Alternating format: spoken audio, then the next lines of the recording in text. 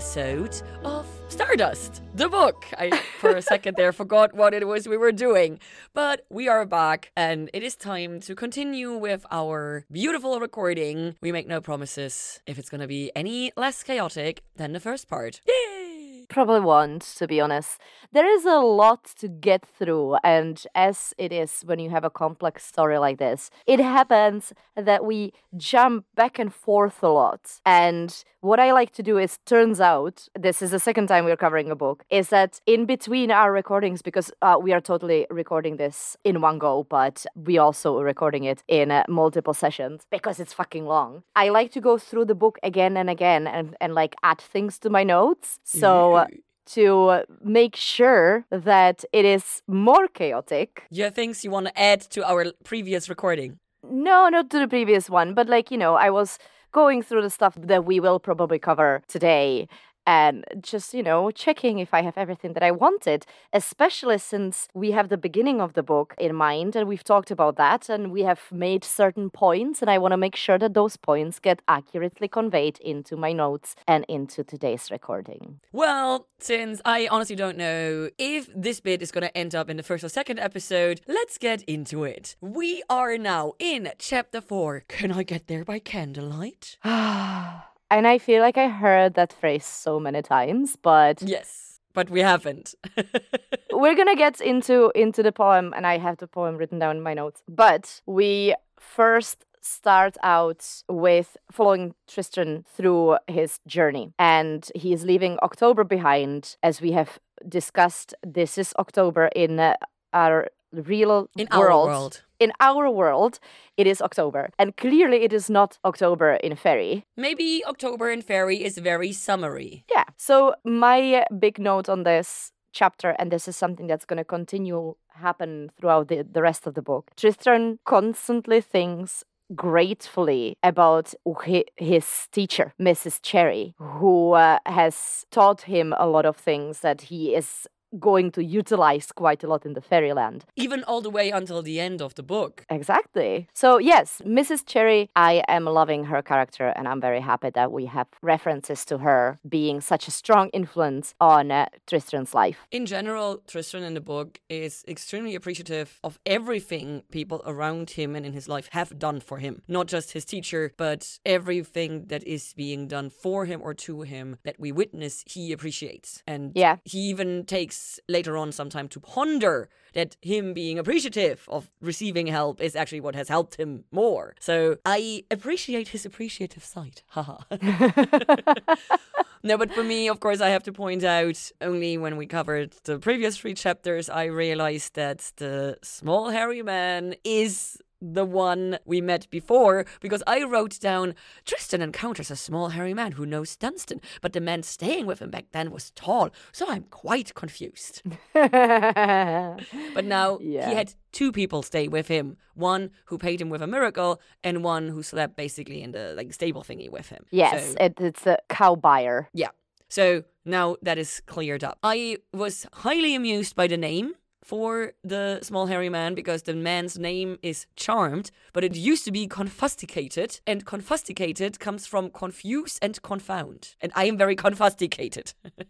It shows that Neil Gaiman just loves playing with words, and this is, I think, one of the reasons why him and Terry Pratchett were such good friends and they worked so well together, because they both have so much joy in the language and in the usage of language. Carrying that into their work and towards their readers is just something that brings me happiness. Yeah. So Charmed is not a fan of Victoria, which in the beginning I related more to than in the end, because especially in the end, we see that Victoria has more depth than she is awarded in the movie. Yeah, that is an understatement. Also, no surprise that he has not much love for Victoria, because he doesn't actually know her. He only knows her from the description that Tristan gives him. And that's not very wholesome. He doesn't really talk about other qualities than that she's beautiful. And maybe he mentions that she's smart or whatever, but there's no tangible proof of that. There is no substance substance to Tristran's infatuation with Victoria. Exactly. We start off actually their conversation. Tristan wakes up in the morning and he hears a voice and he's offered mushrooms. Yes, mushrooms! Which nom, nom, nom, nom, nom. I am imagining as somewhere between like a mushroom and some sort of a fruit. I don't know why, but it is just the way I am imagining this thing. So they eat mushrooms and nom nom nom nom nom. Yes, Tristan loves them. He introduces himself to the little hairy man, and I did not write down his name, so I just call him Little Hairy Man, as Charmed. Neil does for the rest of the book, basically. Charmed.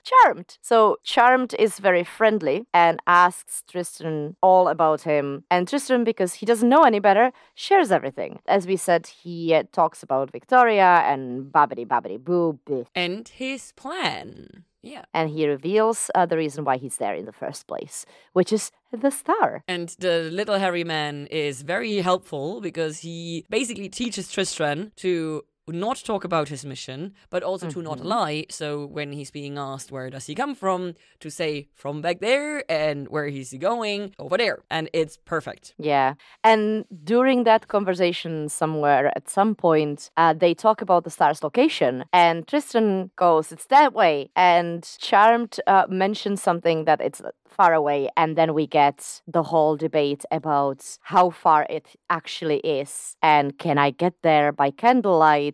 And Tristan gives us the nursery rhyme, as he calls it.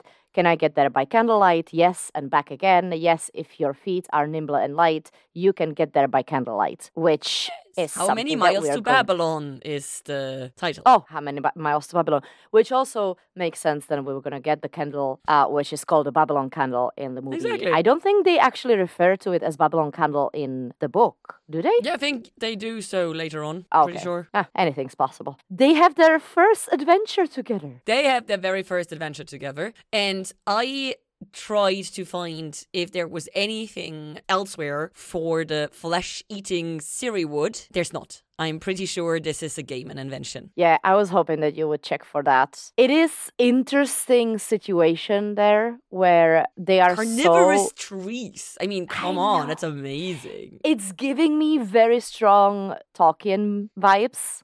It's something that I would expect to happen and find in Middle-earth, but it is also very much Neil Gaiman thing, and the kind of circumstances of all of this Living make woods, sense. yes, but carnivorous woods, they don't match well with Tom Bombadil and stuff like that, you know? Like wild woods and evil woods and angry woods, yes, but the moving carnivorous woods, I don't feel that Tom Bombadil would let that pass, you know? Okay, that's fair enough. That's why we have Tom Bombadil. Exactly. Because Stardust does not have Tom Bombadil. This is why we have flesh-eating Siri wood. Okay, yeah, this is a canon now. In all of this conversation, like you pointed out, we learn the fact that Tristan seems to have a very curious ability. He only once asked knows how far away things are and where things are. And this is really curious because since he did not learn about his heritage, and Charmed also does not know of the heritage because when he stayed with Dunstan, that was before Dunstan had the encounter and before he received Tristan. So neither of those two know that Tristan has fairy blood in him. So they don't really know how it comes that he has this ability, but it's also very impractical because he needs to be prompted by someone else. He does not have the knowledge without being asked. I feel like he learns to control it, in parentheses, in a little way eventually, like throughout the book. Well, he tells her to ask him so that he can answer, but he needs to be asked by someone else. But when he's following the star, he can feel her the direction within him. Because he already got triggered to know where the star is. At some point, he asks Yvain to ask me where, and then he does that. So I'm pretty sure he needs like the initial nudge, and then once he knows where something is, he knows. Like the knowledge remains with him, but he cannot gain new knowledge, like about new things. Well, okay, about new things, but when the thing that he is looking for, in this case, Yvain, is moving, then he is aware because he already Like, it's already Got on his links map. to it. Like, he has a map, and there's a fog of war on it, and once you clear an area of it, then it stays cleared. And if you have, like, a moving figure, even if it moves through the fog, it just clears away the fog of war away, and he can follow it. But he cannot place figurines by himself on the board. Only once he's being asked about the figurine, it is suddenly placed on it, and then he knows it. To be fair, this is not that bad because he could very easily just, have somebody around to be like, but he hey, do needs a you want to sidekick. ask me where this is? He needs a sidekick, yeah, That's absolutely fine with me. of course. He also has a psychic in Charmed, so at least for now, he is all set. Which is also what later on saves their fucking life, because Charm goes like, if we only knew where the path is, because even an implied question apparently works, because Tristan goes, haha, it's right there. It's like, Yeah, he doesn't even know. I really enjoyed the way this was written, though, because we have this whole information dump and their conversation and the nursery rhyme and Charm getting upset over the nursery rhyme. And throughout that, we get little hints of, like, he seemed a little troubled when he looked around. He seemed a little confused. And you kind of get to see that things are not really going the way they're supposed to, but there's just hints until it becomes clear that they are fucked, which I really, really like the way this was written. It felt like it dragged me inside the story and their path. And suddenly I felt as blindsided as they were, even though a little suspicious already. Just trying to make sure if I'm actually right, but I think I am right. About How Tristan's gift works. Ah. But yeah, because it's like, is there anything we can do? Nothing I can think of. If only we knew where the true path was. Even Siri Wood couldn't destroy the true path, just hide it from us. Tristan reached his hand up and rubbed his forehead. I do know where the path is, he said. He pointed. It's down that way. Are you sure? Yes, sir. Through that copse and a little way to the right. That's where the path is. How'd you know? I know. Right, come on. So even the implied question is enough. Yep. Sorry, well, just obviously. wanted to... Yeah. This is the thing. Like, to me, I didn't read it as he needs to be asked, Like, I understand where you're coming from, but... He needs to be prompted in a way. Yeah. I get where you're getting that from, and you're probably correct. But to me, it was more of a... If I'm not, please do contact us. Please do contact us and point it out to us. We love getting emails, even when we're wrong. All right, let's leave them freshly escaped from the flesh-eating Siriwood. Yeah. And we pop over to our 3 living princes.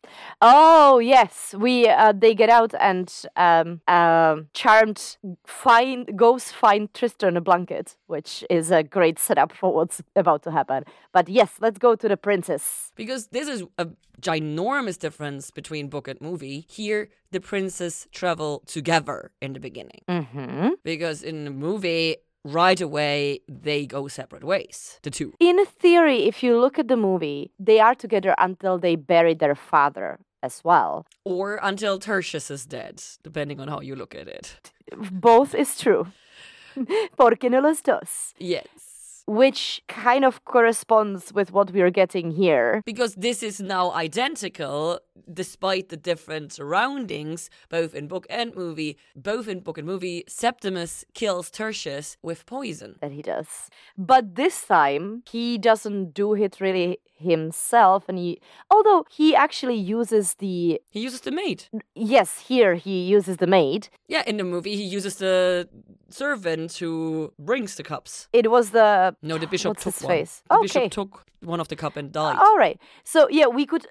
Technically, the thing is, right? It was gender swapped. The big difference between the book and the movie is the fact that in the movie, they still have servants around them, helping them on their journeys throughout the book. And in the movie, they also still drink open beverages. In the book, they would never. They would never. Well, at that point, yes. While also in the book, they are very solitary. So Septimus kills Tertius, drama ensues, and after this happens, Primus and Septimus do finally separate and go each their own way. We will, of course, come back to both of them at a later point, but for now, we have to go over and see what is happening with Bernard, who's not Bernard in the book. In the book, he's Brevis. What is goat? And it is a much, much sadder backstory. Yeah, there is a lot of details that are alluded to in the movie, but we get a full-blown exposure on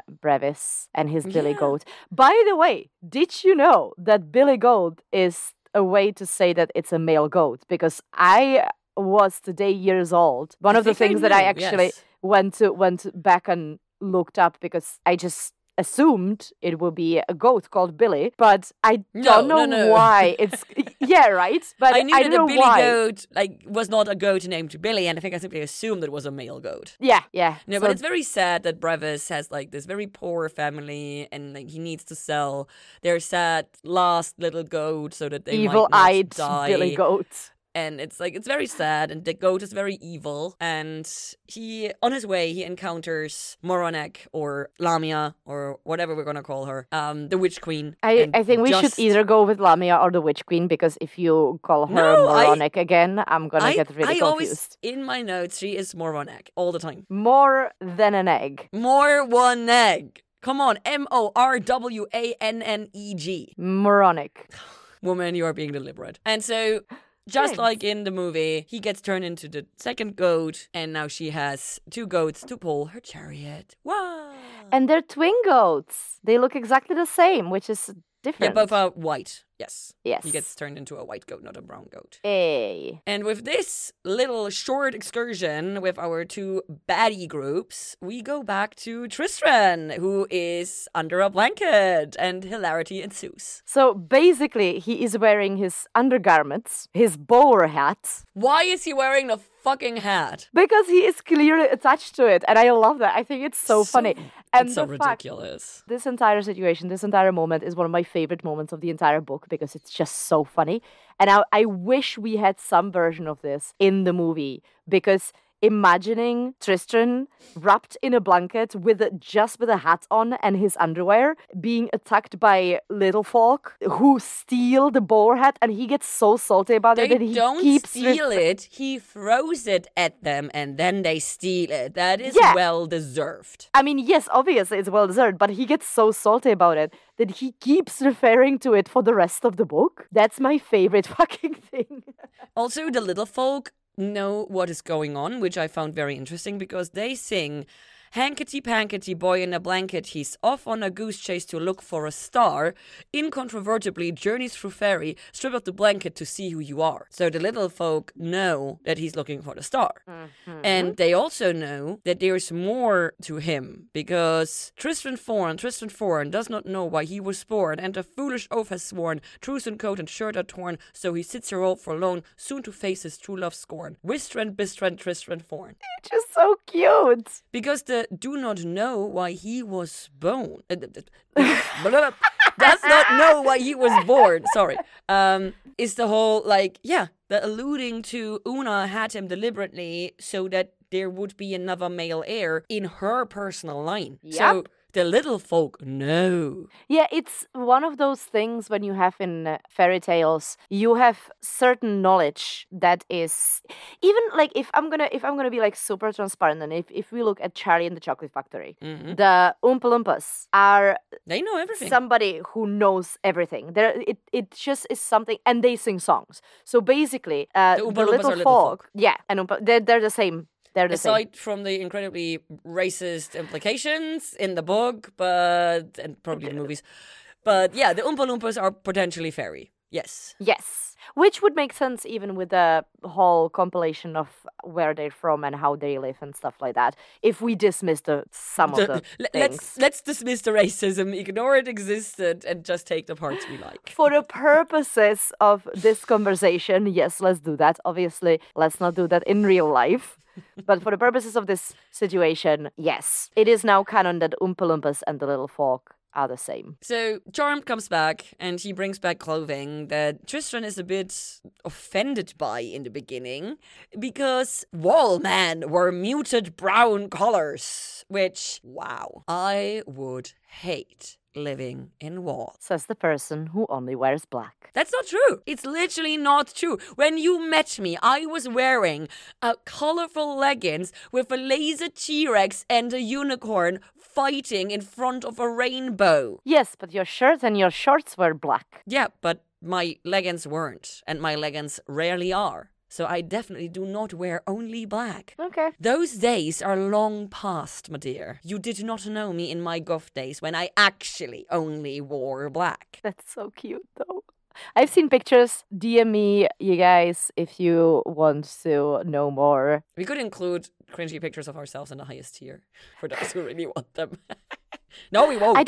I don't think I have any. Yes, you do. No, I'm Everyone. pretty No, I'm pretty everyone. confident with everything that I've ever. Just because you're confident doesn't mean the pictures aren't cringy. Yeah, I just can't think of any pictures That is that I totally would fine. choose. You can browse through my old Facebook pictures if you want to find something Well, cringy. Facebook is not where you put the cringy pictures.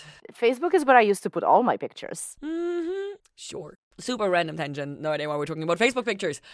So, he gets his new clothing, and it's much better quality, even if he's not, like, a fan of the design, you know? Yeah, but he gets very comfortable in it very, very quickly, which again is giving me a feeling that he just fits much better into the fairy than he does into our world. I feel Tristan fits in both. He would have been happy in the normal world. Different, but he could have been happy. He had the capacity to be happy there. He could have been happy, but he wouldn't have been truly happy, I think. I think he would have been happier than his father. I was just gonna compare the two of them. I think he would have been content. No, I think that's the difference. I think his father is only content, but I think Tristan could have been happy. I think he can no longer be happy now, though, because No, not anymore. same as his father, because he experienced something different and better suited, he could only be content back home. So fairies like cocaine. Yeah, obviously. Okay, perfect. Or more? No. Wait. Heroin, I think, is the once you try it. Oh, yeah, true, because coke is usually not talking from my experience, obviously. But yeah, coke is apparently the one that you're not, like, physically addicted to. I have no idea, but I know people who have done coke once and then never done it again. Exactly. But I don't know anyone who has done heroin. So movies have taught me, like movies like Trainspotting, that heroin is a much different type of drug. It's a different Addiction-wise. beast. So, but I don't really know anything about that. The only drug that I ever used is THC. So I'm very boring when it comes to that. Now, we have the moment where he starts getting comfortable in the clothes, and Charmed comes up with another way to pay off his debt, which not only he owes to his father, but he now also owes to Tristan his own life. A much bigger debt at that. And that is like, especially the whole saving someone's life is used in so many stories, but especially I feel like with fairy tales and fairy-like settings, saving someone's life comes with ginormous implications. Mm-hmm. And so here he has an opportunity to pay off his debt Mm-hmm. because later on, Well, when Tristan saves Yvain's life, due to her custom, she is now basically trapped. Even if she Yes. could return home, so she couldn't. she is metaphorically chained to him rather than Yeah. physically chained to him, which is much stronger bond. But speaking of chain, this of course being the biggest difference once again, this is the moment he receives both the Babylon candle and the silver chain. Mm-hmm. And it also is explained to him how the whole thing works. Ish. Yeah. He is told about the fact that Babylon candle isn't really about the candle, it's all about the wax, which is gonna come in handy a little bit later. But In the end, I'm hilarious. so funny. And as I have written it down, his fairy godmother is the little hairy man instead of Captain Shakespeare, which Yeah. breaks my heart because I miss Captain Shakespeare, but also I love Charmed, so Basically, the dude later on with the ship and Charmed thrown together is Captain Shakespeare. yes. So obviously Captain Shakespeare is a superior character. I mean, no, but he's great. And we straight away start traveling by Babylon Candle because it's amazing. Each step simply takes you so much further. And with this, he simply is able to cover leagues upon leagues of distance. And since he knows where the star is, he knows exactly where he's going. Mm-hmm. That's a difference to the movie as well, Yeah. because we have a very different style of traveling through the Babylon Candle. In the movie, he thinks of the destination and he is brought to the destination regardless of where it is. It doesn't matter that he doesn't really know where it is because he doesn't have this power in the movie, because I Yeah. feel like it just would be too complicated to try to convey that. It would not in a- fit in there, and Yeah. also it's not relevant. Yes. While in here, he is just walking to the correct direction, but he is walking incredibly fast. So well, not fast, but he makes far. leaps. Yeah, he makes big leaps rather than flying through. Yeah, he covers the distances incredibly fast, but not because he's walking fast, but because every single step is several leagues of distance. Yes. And because he is not walking fast, he's not crashing into her. There Yes. is no collision or anything. So she already has her broken leg. He does not aggravate the situation. And she is, from the beginning, even before she learns that he intends to keep her and take her, she does not like him. She throws mud at him. She has basically all the animosity towards him before she knows anything. So Yvain, in the book, very much not a fan of anything. I mean, I don't blame her, because if I was taken down by a flying fucking rock, I'd be also grumpy. No, but in the movie, Yvain, in theory, was a fan of humanity. Yes. And she was entertained and interested in everything. Isn't she fun of... Doesn't she mention at one point that it looked so nice and dreamy from the top, but now she hates it because she's down there? She had the illusion that it was nice and fun and everything. Yvain has no illusions. Yvain was never a fan of the people on Earth. What, are you talking about the book or the movie? Yeah, book Yvain has no illusions about how... No. I thought that's what I'm saying. Doesn't she say at one point in the book that she liked watching it from afar, but now she hates it because she's in the I feel like there's a quote from the movie. I feel but we like will not find this now, so can we not start True. looking for 300 pages to find one line?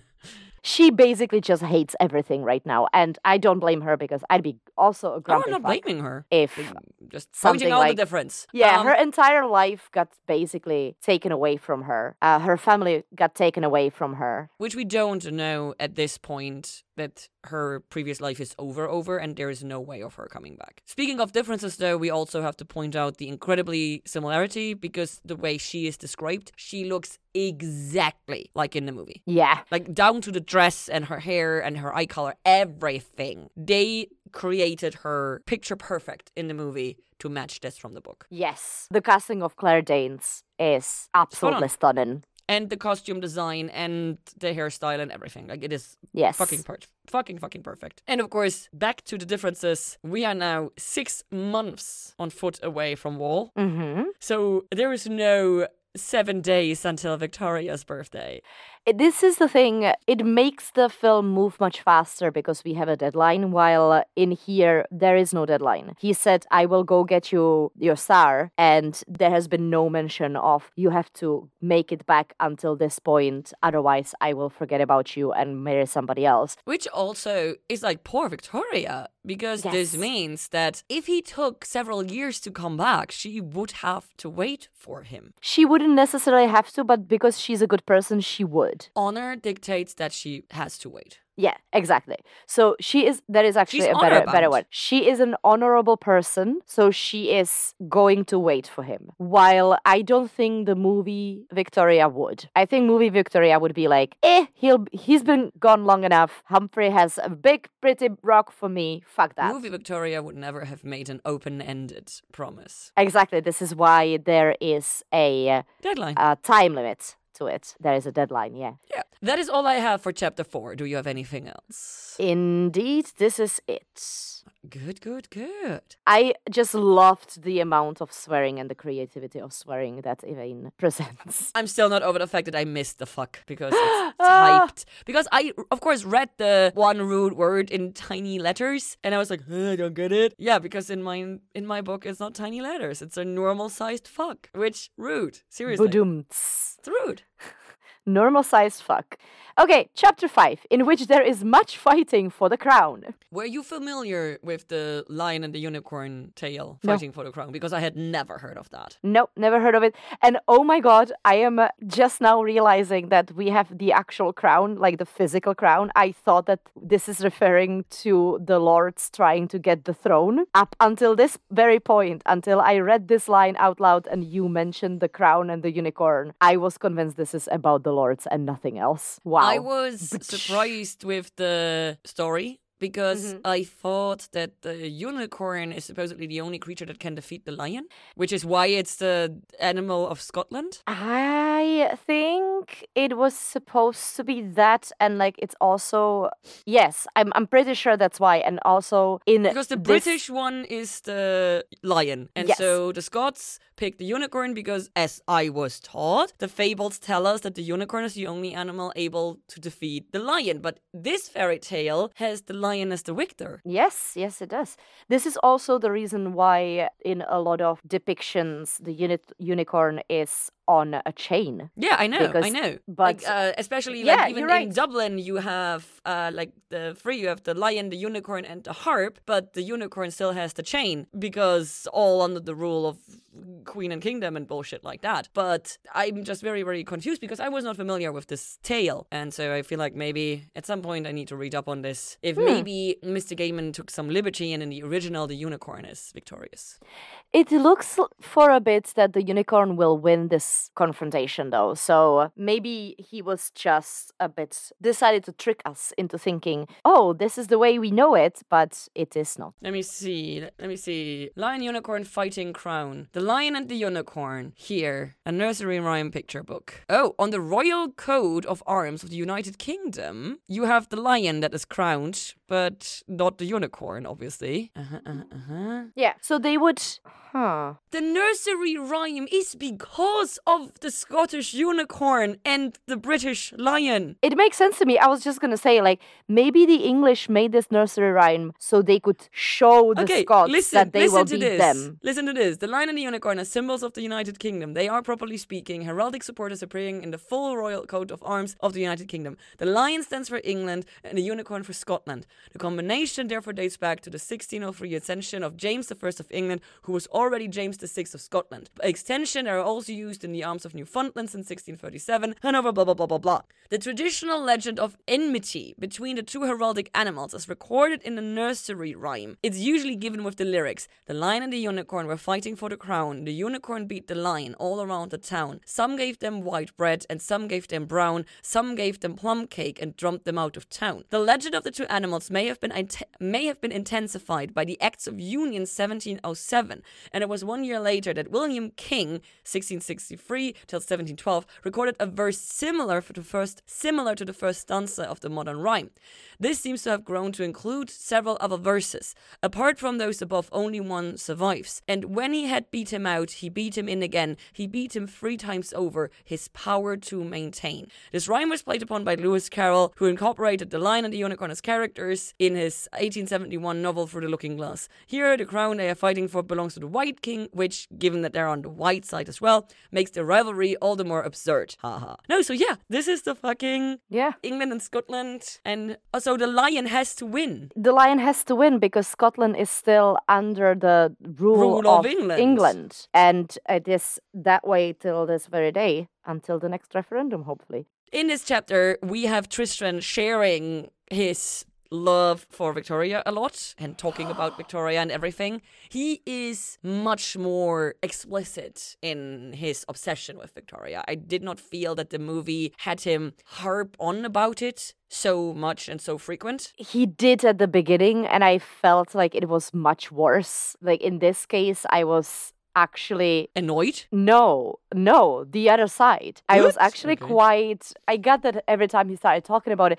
We get a lot of internal monologue about that. He doesn't speak as much about it out loud. He does speak about it, but not as much. But he is also very kind and polite towards Elaine. He makes her a splint. He tries to support her. He makes her a crutch. He gives her a splint. He tells her, I'm not a surgeon, so we should get you to some proper doctor. He is really genuinely trying to be helpful, which he's in the movie... cruel in the book. Yeah. In the movie, he seems cruel because he seems to not care about her hurt leg at all. Yeah. And here he cares. Also, in the movie, he has her actually walk on it, and because it doesn't seem like it's actually broken she has a sprained in the movie. Ankle in the movie, I feel. Yeah, must be, because otherwise I don't really see how she'd be able to walk at all. Yeah, which in the book she can't because she is in tremendous pain and it never fully heals. Exactly. There's loads of things that regarding that broken leg that are suggested and hinted at in the movie, but we get like a full blast here. So we get him really trying to be helpful and nice about the fact that he's basically taking her for a slave at this point. Yeah. And he seems to also be more competent because in the movie he is just a shop boy. Really? And he's a fucking dork who doesn't know what himself, his body, and his brain is doing half of the time. Here, he is much more adult in all He's more areas. deliberate in his actions. So he knows how to make a splint. He knows how to make a crutch. Yeah, he's more grown up. He has more experience. He has more knowledge. Yeah, he's done more things in his life that are practical, I feel like. Because it feels like he has done more actual labor. Yeah, it feels like he's a dreamer in the movie, while here he's just... Here he's only a dreamer when the wind is blowing a certain direction. Yes. And the rest of the time he is a fully functioning societal member of Wall in their dark brown muted clothing. He is 16 or 17, who knows, but he is old enough to be a working, functional member of the society. According to Neil, he's 17. According to our math, he's 16. Exactly. The math. If you want to know why, you need to listen to the bonus. True. Now, we get another show of his abilities when Yvain asks if there's any other way, any easier route they could take. And he's like, oh, yeah, so there's a road over there, but there's also a clearing right there. And she makes the executive decision to go for the clearing, which is lucky, or maybe it's not luck. Maybe it's Maybelline. No, we do later on basically learn that the unicorn was sent by the moon, right? Yes. Basically, yes. But before we reach the clearing, we learn that Yvain is obliged to carry the Stormhold stone. We don't learn why, but basically being taken out by the stone from the sky, she has to carry it until she is asked for it by a rightful person. So once again, just like Tristran's gift, she needs to be asked. She cannot give it to someone without being asked for it. Just like Tristran can ask someone to ask him the right question, but he cannot ask himself the question. This world is very much based on very specific rules. Those things have rules. Yes. All of those things. Exactly. So that was very, very interesting to me, that their gifts/obligations are so similar. So yeah, curious. We come to the clearing, and if you are patron, or maybe we keep this in the main one, there is a whole situation with the lion and unicorn. They stand for countries. Who'd have thunk? Who'd have thunk? First thing that we see at the clearing is a beautiful crown with a beautiful bejeweled crown that's just lying in the middle of the clearing. We give it no further thought because the second Tristran wants to go for it, Yvain stops him and asks him if he hears drums. These are not indeed drums, they are the hoofs of a unicorn that is bloodied and showing up at the clearing, followed by a lion. And then they fight, and the lion gets the unicorn neck in his mouth, and then Tristran shows incredible bravery because he steps in. Stupidity. No, this is bravery. He steps in because Yvain asks him. Yes. So he takes the crown and he hands it the lion with, there is no need for you to kill the unicorn. Here's your crown. Be at peace Puts and it go on away. the lion, yeah. Yeah. And so this way, he literally saves the life of the unicorn. He reacts with instinct at this point. It is said at one before he goes on the clearing that if he would have had the time to think, he would have realized how ridiculous this situation is and that he doesn't have anything to do and there's nothing that he can do to save this situation or anything like that. But before he has time to think that, he is standing in the clearing and he is remembering Mrs. Cherry telling him this little nursery rhyme or whatever you call it. The lion beat the unicorn all about the town. He beat him once, he beat him twice, with all his might and main. He beat him 3 times over, his power to maintain. And first thing he does is he takes the crown and actually literally fully puts it on the lion, which is wild. It's just wild. And it works because the lion starts prancing around the clearing, going, "Ooh, everybody, look at me. I am so cool." Which I feel like it's the best portrait of the Brits or the English at the time. Just look at me. I am wearing a crown. I mean, I it am kind the of king gives of the me universe. the Hamilton English King George. song with the da da da da da. I'm so awesome. You'll be back. You can't be without me. Da, da, da, da, da, da, da, da, You know, like that's da, the vibe da, I da. get from The Lion. This is literally from now my headcanon that this is what he is singing, and the trees Why are he's prancing. and then he's prancing and singing this, and then he Da, goes da, da, da, everybody, and then the all forests, the trees join in, and everybody's just going la la la da da da da da da da ya, da. Beautiful, beautiful. Love this. We This is create chef's the kiss. best headcanons, I say. Oh, I'm in love with this. So, of course, now the unicorn is badly hurt, but they stay with the unicorn because Tristram does not have the heart to deny Yvain that request. Interesting, huh? Interesting. Book Tristram is kinder, smarter, and braver than movie Tristram in the beginning. Yes. Now we go back to Lamia, and More of an this egg. is more on egg. Just call her Witch Queen. Don't call her Lamia. In the book, she's not Lamia. Okay. Now we go back to the Witch Queen and her meeting Ditchwater Sal for not the first time, as we have learned again, but basically their interaction goes very much word for word, except for a couple of details. The biggest difference here is that she does not start telling the truth and then realize that she has been fed limbus grass, but she is told that she has just eaten limbus grass, and then Sal deliberately starts interrogating her. Yes. Which gives a tiny little bit more agency to Sal. I feel like Sal was more cheeky in the movie because she started asking the questions before. Sneaky.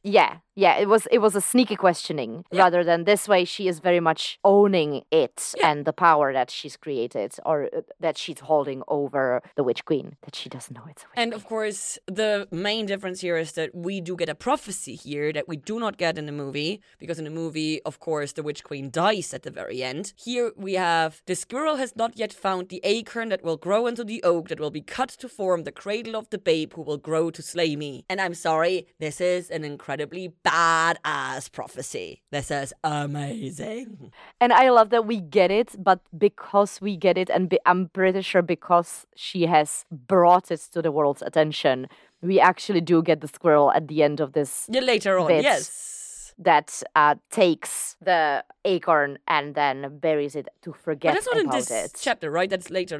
No, I'm pretty sure that's at the end of this encounter. No. No, did I? I wrote we that doing down. this I again? wrote that down. Where's the Squirrel, squirrel? squirrel, squirrel, squirrel. I did not write it down.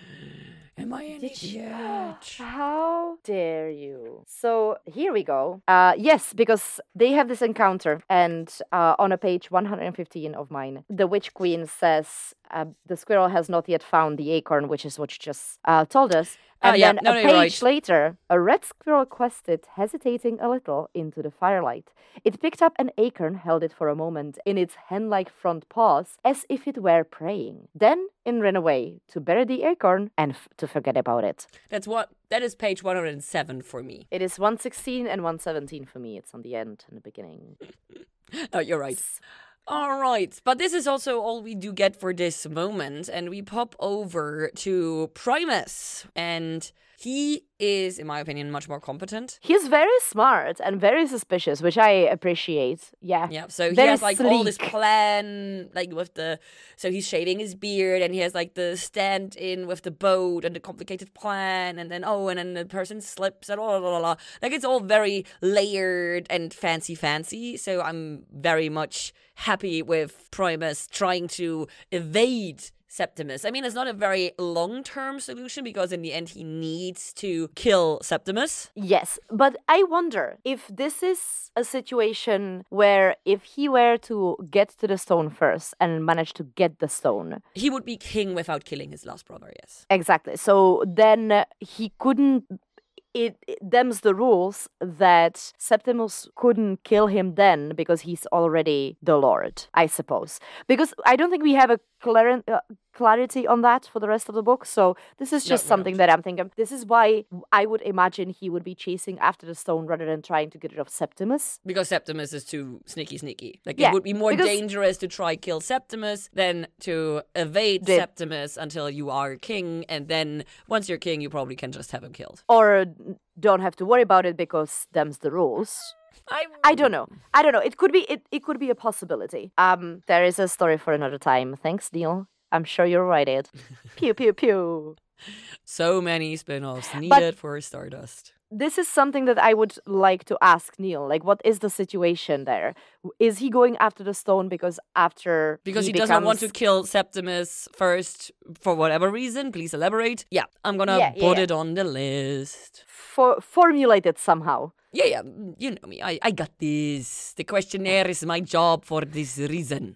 We go back to Tristan and Yvain, and again, many differences. We have both of them riding the unicorn, and when Tristan needs to find food, he does not tie Yvain to a tree, but instead he trusts her. Wrongfully so, but he trusts her. He trusts her, and thus creating a certain bond between the two of them that is later going to be honored. And it is also something that's going to help him out with the tree in a moment. Exactly. Like, had he behaved wrongly, it would have had negative consequences for him. But because he keeps being kind, exactly, it pays off for him. And also, he's like really kind, because when he comes back, he even has food for the unicorn. Yeah. And yes, he is upset that they are gone. But it's rightful that he's upset because she promised. Exactly. And that's absolutely fair that he is upset over it. But he's not like, he is trying to find her, but it's not like, I now have to find her and,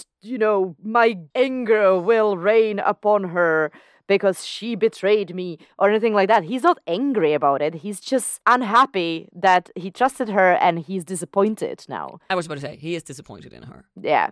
But I also completely understand that Yvain chooses to leave because she never wanted to be part of this. She now has a way to move around with the unicorn who was sent by her mother. So, she feels like she is leaving justifiably. The thing is, it doesn't really make sense for her to leave by herself because she needs help with her leg. And Tristan literally said that they need to get medical attention for her leg. So it would have been smarter to stay with him until her leg gets fixed and then fuck off. But Yvain sometimes does not strike me as the smartest cookie in the box when it comes to human relations. And she's been on Earth for, days at this point. She has only met in person one human being. Yeah, and she's not a fan of everything, And she hates Tristan. No, she hates everything, except the unicorn. Also that. I mean, obviously. We leave Tristan alone, and we go to the Witch Queen, who smells in the wind that Yvain is coming to her. She has no runes like in the movie. Like, that is the only difference in this short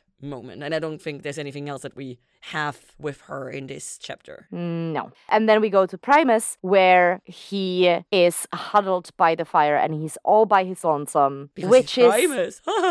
Which was he traveling he was only alone. by himself?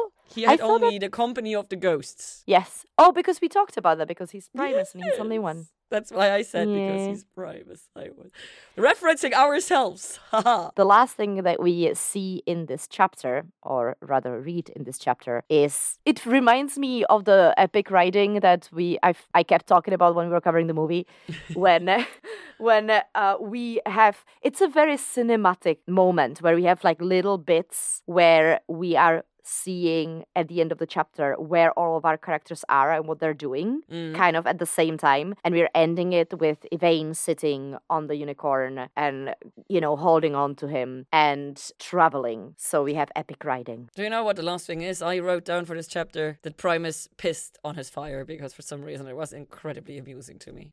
It's really funny because if you think back, when Tristan is described taking a leak, he is described as urinating, while both Primus and Septimus are pissing, which also, it just is the play with words and creating a certain feeling. And again, I am bowing to Neil Gaiman because it just creates a situation and environment and a certain thing, je ne sais quoi, about the characters and the way, the certain specific words that he is using to describe them. So I really, really like that. It's also curious. I mean, like, Mr. Gaiman, why did you call it piss for those two dudes and urinate for the other one? Is that a generational thing? The older you are, the cruder the word. Maybe. Okay, so, chapter 6. Take it away. Chapter 6. What the tree said. That's what she said. No. I'm sorry, but when I read that subtitle, I was like... Absolutely. Same. Because Good. it's the way, phrasing. To quote Archer, phrasing. Yes. Also, it's amazing that both of our brains sometimes are simply 12. Obviously. So there's a reason why we understand each other. There's a reason sometimes. we're friends. Yes, very much. No, we get the dream, and it is very, very much like in the movie, but the content is different because it is the moon talking to Tristan, and she is talking about her daughter. Yes. The moon also gives him less information. She just tells him, you have to save her. She is in danger. You have to save her, essentially. And he does not wake with the mission and instantly starts running in a frenzy. Yeah. It makes so much more sense this way. But it's less dramatic. Of course. It is visually less intense. It is less importance. Less... There is a word I'm looking for. I can't think of it. It is less urgent. Yes. This way. Yeah. Because he wakes up and he hears a voice. And we already talked about who this tree is. I mean... Based on, anyway. We started talking about the tree and everything, but he starts this conversation with the tree, and during this conversation, we learned that the tree originally was a wood nymph. Mm-hmm. And so there are various stories, of course, about wood nymphs being chased and deciding to not be captured and instead growing into plants. Like Greek mythology has at least one of those, for example. So yeah, it's a lot of female creatures being chased by male creatures and having the option of either dying, being sexually assaulted, or turning into a plant. Yeah. The fact that they have the option is nice. The fact that those are the chased, options is bad. Yes. Like, if those are your only three options, probably also would go for the tree. I would probably go for die because I do not want to be a tree. Thanks. Oh, no, I think like a tree is kind of amazing in this sense because this tree seems very competent. This tree is great, but also I would not like to be pissed on by animals, and I would not like to have random people sleep underneath me while I can't actually do anything about it, you know, except for maybe dropping a branch on them.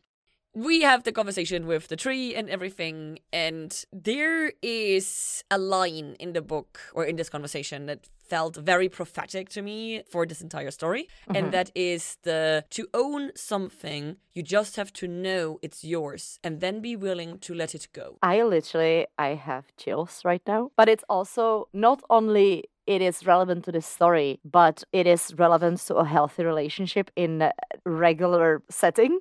I mean, it is basically a paraphrase. If you love something, let it go. If it's truly meant to be, it will come back to you. Which I don't consider very healthy because it is an incredibly passive approach. Yes, but in this case, it feels less passive and more to own something. You have to know that you own it and be able to let it go rather than let it go, it's going to come back to you. You have to be willing to sacrifice whatever you have if necessary, because that is true love. Not to hold on to it no matter what. Which, spoiler alert, at the end of the book, Tristan actually ends up, I think that he does love Victoria in a sense, and this is why he is letting her go. Doesn't necessarily mean that Yvain is not his true love. I think he likes her. I don't think he loves her. I think he loves her in a way. He doesn't necessarily need to love her in I want to marry you and spend the rest of my life with you. You can love somebody without... I know. Yeah. I'm well aware, and I don't think he loves her. Okay.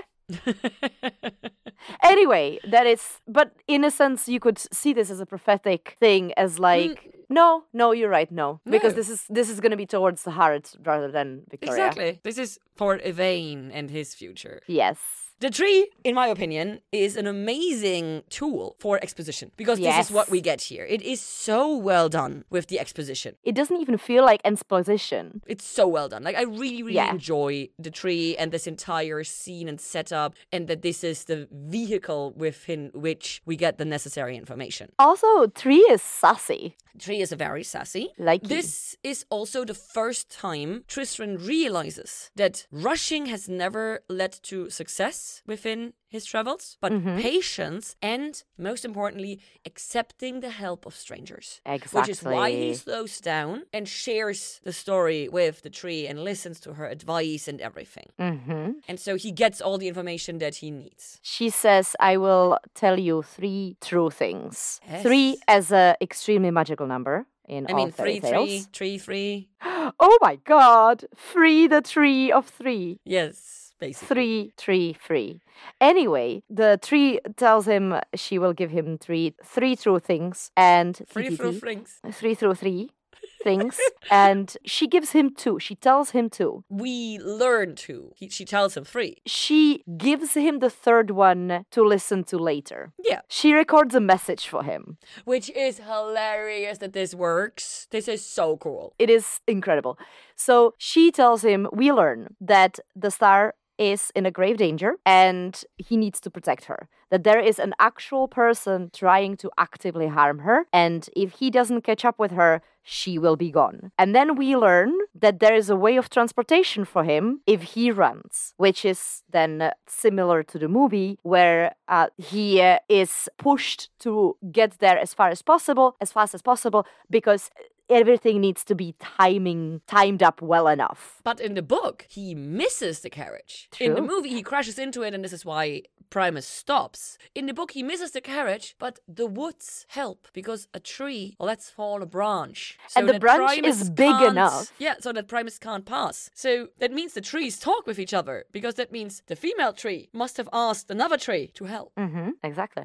Also, the other tree, the oak, has dropped big enough branch that Primus is unable to move it on his own. Yeah. Which is also very important because this gives them the introduction. This gives Tristan the opportunity. This gives Tristan a way in. Yeah, it's the opportunity for Tristan to prove his worth, basically. That Primus might need him in the future. Yeah. Which is an argument that definitely is a reason why Primus ends up agreeing on taking him on this journey. Mostly because he consults the runes. And the runes tell him that Tristan means no harm to him. Yes. But also, the fact that he even consults the runes is inducted by the fact that Tristan helps him. And that it is a reasonable approach. We take a very short cut over to the Witch Queen, Morwenneck, before we come back to Primus and Tristan. So we learn one detail that gets glossed over in the movie. The 2 knives she has have different purposes, because in the movie she also has 2 knives. She only chooses to bring one, though. But she has in the both. movie. Not on her, but yes, she owns both. But here it is explained that one is to cut and one is for the ribs. So one is more stable, like one is for bones, one is for skin and flesh. Yeah, so essentially Gross. one is pointy and the other one is a butcher's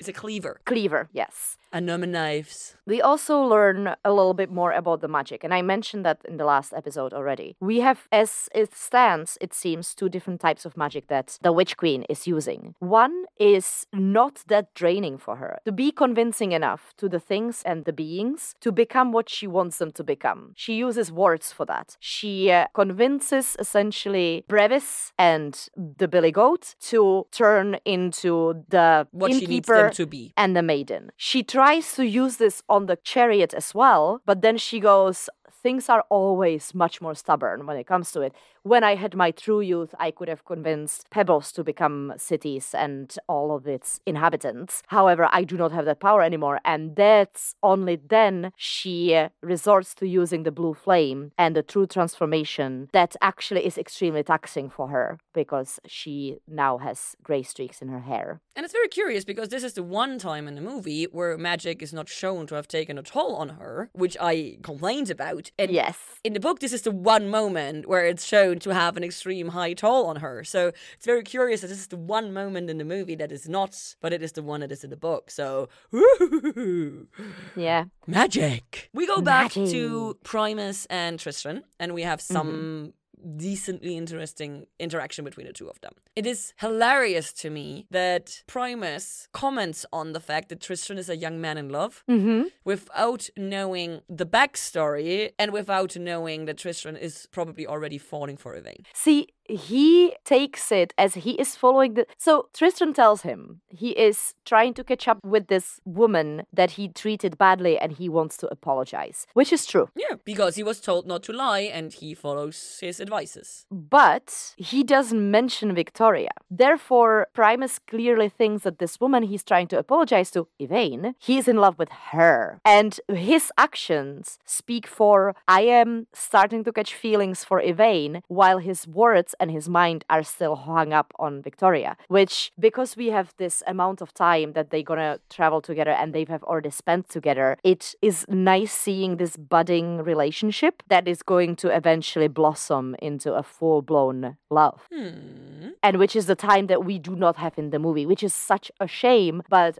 again, completely understandable given the circumstances. So, you know, it is really, really cute. And they're bonding so well, like Primus and Tristan. Uncle and nephew. Yeah, they're buddies. The fact that they invite each other into their respective houses at one point, it's just mwah. Love in another it. life, they could have been happy family. Yes. Unless Primus would murder Tristan because he would be worried that Tristan would try to That's why I murder say Primus for in the throne. another life. Yeah, I suppose.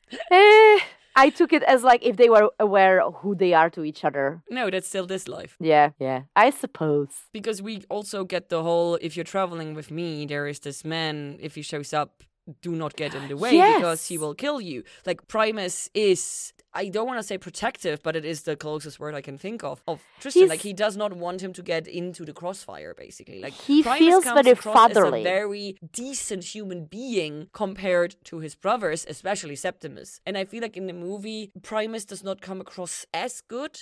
Primus is a bit of a prick in the Exactly. movie. Like, he's still the least bad of the brothers. But he is very entitled and very... But here he comes across as honestly honorable. Yes. And Septimus, with his love of poison, does not come across as honorable because poison is like literally the least honorable way of killing someone. It's sneaky, it's underhanded, like la la la la la. So I like book Primus a lot more than movie Primus. Yeah, for sure. I do enjoy movie Septimus a lot more than book Septimus, though, I have to say.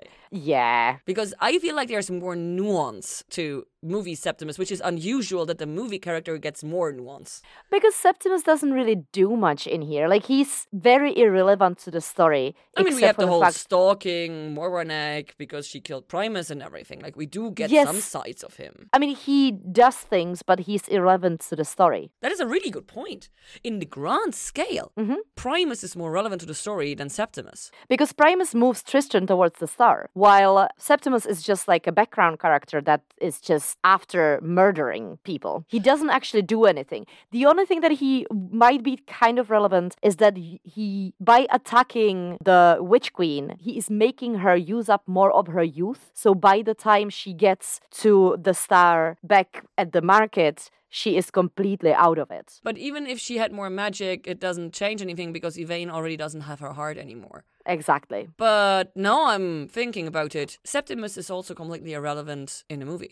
In the movie, he is used as a tool. No. What does he do? Well, what he does first he of do all that he changes kills the story. He kills the two witches, so he gives Tristan a chance. No. No, he kills one witch. He kills the first witch, right? That's the only thing he does. Because the animals kill the second witch, and Yvain kills the last witch. And Lamia in the movie is using Septimus as a tool to fight Tristan. As a sword, basically. But that's also not Septimus, but just his body.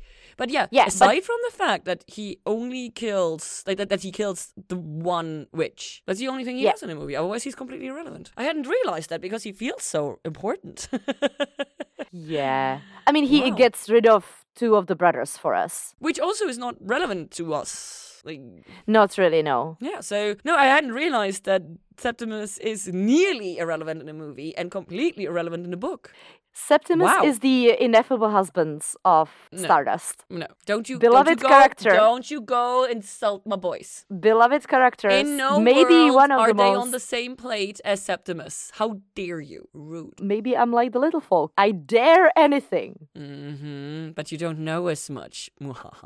If we talk about the relevance to Bruno? the main plot line of this specific book and the Good Omens book. No, it you're is right. A similar of course you're right. character. Yes, but still, I don't feel comfortable having Septimus and my boys on the same plate. I'm sorry. I know, you're right.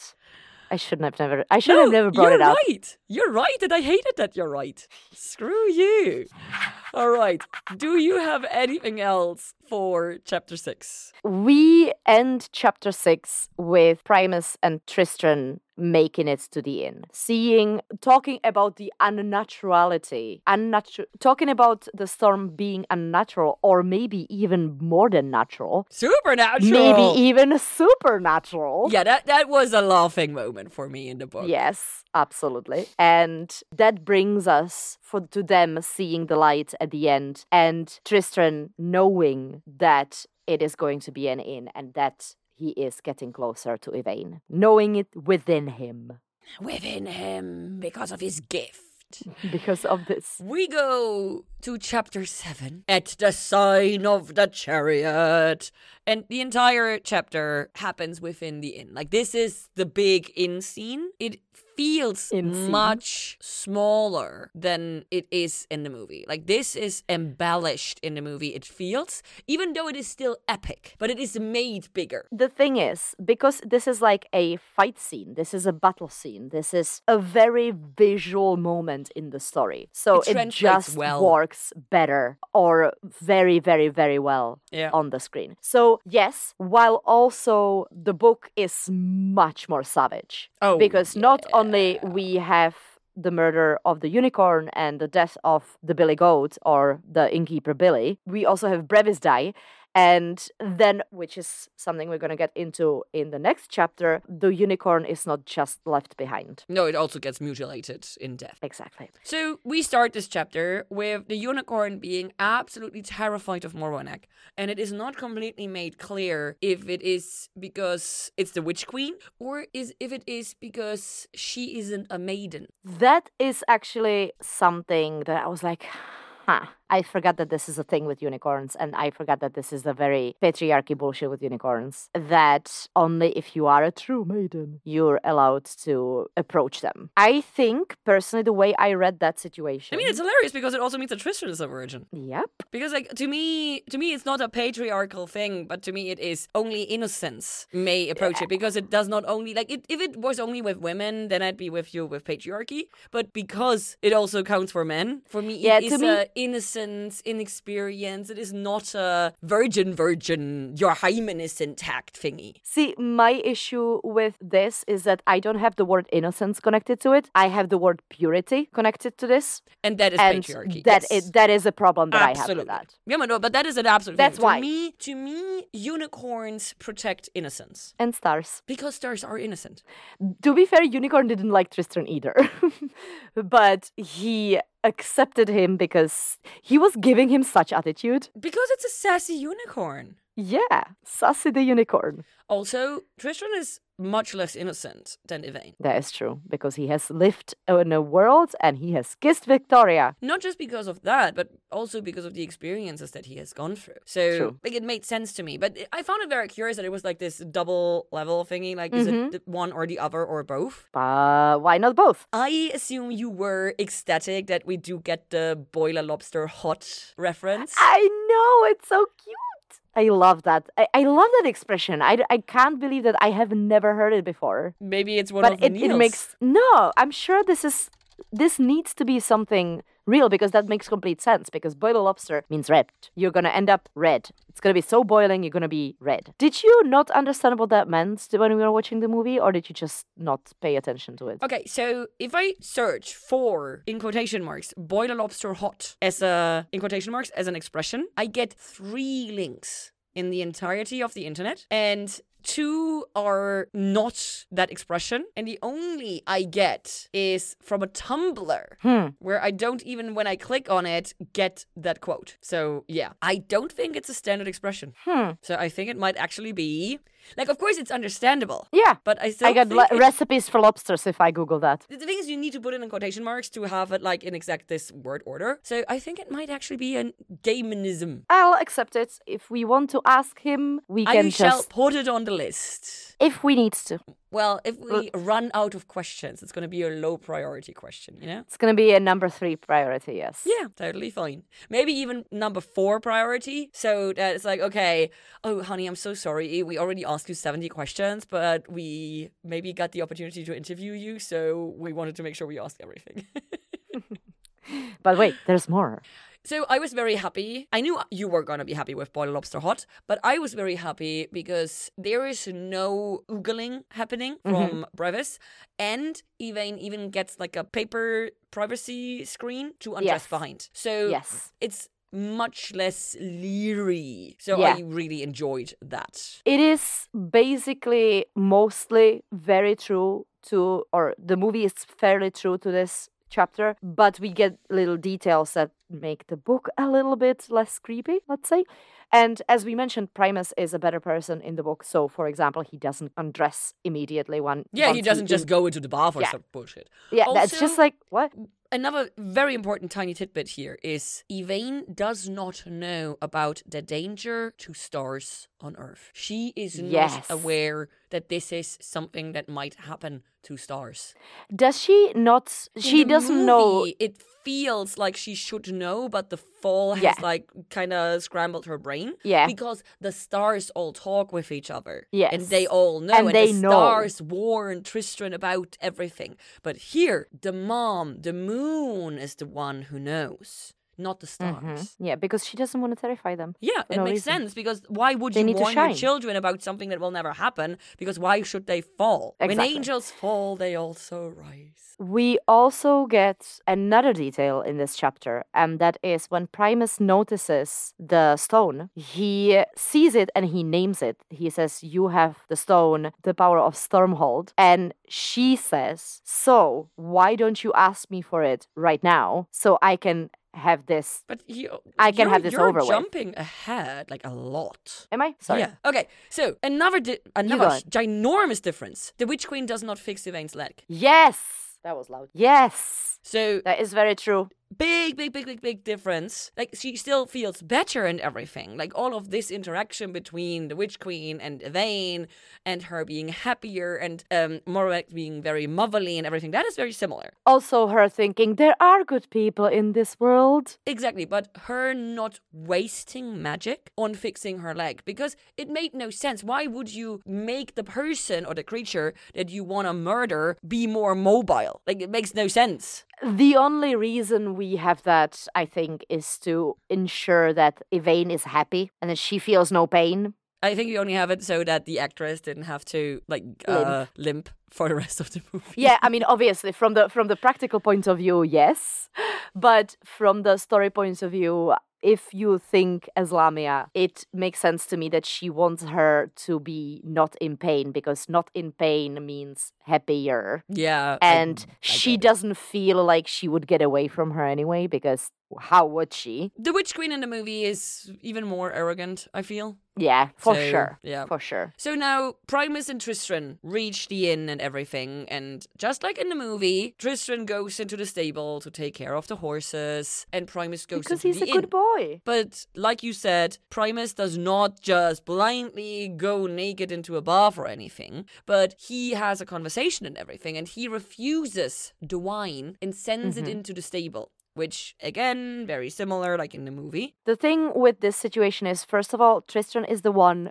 who offers to take care of the horses. Yes. Which in the movie, I think he is sent to do that. And second of all, because of him actively going out of the way and not going inside, because he knows Yvain is inside. He can feel that. He is he remains sort of hidden Yeah. to the Witch Queen, and she doesn't know until she's told Yeah. that there is another person there. He is a So, wild card. He is the Yes. hidden joker to fix Possibly. this game, basically. And Yes. also, like, he is preparing, he's imagining what is going to happen when he apologizes to Yvain. And it's very, very endearing, actually. is it when he starts talking about, oh, and Yvain is going to tell me how it's okay, and she's going to come with me to meet Victoria. Yeah, because and it's so she will be- ridiculous. This is why It's it's so endearing, because it is It so is very- far beyond any reality. Because it Yes. shows that as positive as we see Tristan being portrayed, he's still a 16-year-old boy. Yeah. Like, he is still He's human. a baby. He's still innocent And naive on certain levels. and naive, yes. We get the unicorn saves Tristan from the drink, and then he remembers, oh wait, poison, unicorn, la la la la la, another nursery rhyme that I am not aware of, so yay. We are not English. Neither we have grown up in England. And once again, instead of charging into the inn, he takes a time and he listens to the leaf. Because he feels like this is the moment. Because the tree told him, you will know when you will need it. And he knows. When you need it the most, listen to this when you need it the most. Yeah, and he knows that this is the moment. And so he listens to the leaf. And we don't get actually like exactly word for word what the leaf tells him, but we learn. We learn about it, and it is amazing. So then we switch over into the inn, and Yvain has taken her bath. Yvain is dressed. And I found She's dressed in the bathrobe. Yeah, but she is dressed. So the jewel is not visible because she is wearing it around her hip. Primus does not see the jewel. He looks at her and he knows she has it. That makes it better. Yes. Because that makes him trying to find the stone more transparent and this more... This is metaphysics. Yes, this is more magic. Yes, this is metaphysics. Oh, look, this looks like this stupid stone that I'm supposed to be looking for. He looks at her and like she knows that she has the obligation. He knows that she has the stone. Yes. And so he calls her out that she has the stone and she says, well, then ask me for it so I can be done with it. But before he can do that, he gets killed because Tristan is just a tiny bit too late to warn him. Well, first of all, yes, he's late to warn him, but also for some reason the Witch Queen is like, I'm not gonna be supporting any chitter chatter. It's fine. Dead now. Like, they weren't even doing anything, girl. If I remember it rightly, Primus was actually trying to strike her down. Like he even put up a fight. Give me a second. Oh, he reaches out for his short sword, I think. Short blade, whatever you call it in this book. But she is incredibly fast. So even... No. Here. Okay, Tristan... so Primus called Tristan running in. They have tried to poison me. The Lord Primus reached for his short sword. But even as he went for it, the Witch Queen took the longest of the knives and drew the blade of it in one smooth, practical movement across his throat. ... Yes. That's it. And he's dead. So he's trying, but he has no chance. Yeah. Also, obviously, he has regular sword. She has obsidian magical bullshit. So... But also he knows the swords. He knows the knives. He knows them from a book. Yeah, he knows them from an ancient a scroll. So he realizes that this is an ancient being in front of him, and I'm pretty sure he at the second he dies, he realizes that this is one of the Lilim. And he also realizes who Yvain is, probably. Possibly. Too late now. Because I think... Wait. Here, Primus' eyes fell upon the knives upon the wood of the tabletop. He recognized them. There were tattered scrolls in the vault of Stormhold in which those knives were pictured and their names were given. The knives have names. Neil does not tell us the names. I'm kind of curious. Put it on the list. Because, I mean, like, Mace named her knives, so... Is it like Stubby and... We never learned the second name, and we have not met Leslie Ann yet, so we never asked. They were old things from the first age of the world. So, yeah. Sorry, did not want to derail us. So, Primus dead. Tristan in there. Morweneg just outed herself. And in storms the unicorn. Well, before the unicorn actually storms in, she asks Billy and Brevis to take care of Tristan. True. So as they are about to charge him, the unicorn swoops in to save him. And pierces the billy goat's head. First, he kicks Brevis's head. Dead. And then he impales Billy's head. Good. Unicorn enters the fray. Mormanek has to fight the unicorn, and she stabs it through the eye into the skull. It is very gruesome, and It's I so do not like it. Crass, like it's wow. But like Neil said in the interview, he wanted to remind people that this is not necessarily a fairy tale for children. I was gonna just suggest to remind us of the interview, and I understand where he's coming from, and I understand that nobody is safe, and by killing off the unicorn, it is a great example of the fact that nobody is safe. Yeah. But I did not like it. It made me feel very unhappy. Unicorns are not supposed to... There's not enough unicorns in the world to just kill them off. While this happens, we of course learn that Tristram has warmed the wax that is left over from the Babylon candle in his hand, and he wraps it so that it turns into a candle. So I believe he takes his lace to use as a makeshift. What it is. Yeah, I forgot to write it down. Does he not use the leaf? No, I don't think so. I think he stops to grab a lace or something. Chapter 7. Ripped a lace from his jerkins and closed the wax around it. There you go. Lace of some kind. It's weird memories. So basically, he again proves to be extremely good under pressure. He's very capable. He's quick thinking on his feet. And he's actually able to pull things off out of a pocket wax. And also, he pleads with Yvain that even though she is in pain and she literally cannot walk, she has to walk lest they die. So there is no, you think of home and I think of home and then we get stuck and then we get stuck and then we blame each other. No, he holds her closely to him. He thrusts his hand into literal fire, and then they start walking. Exactly. And they continue to walk as far as the tiny improvised mini Babylon candle will take them. Yes. And until he can no longer bear the pain. This finishes chapter 7. It was very emotional, very intense. Well, this is it again. And no surprise for anyone, we didn't finish. That's what he said.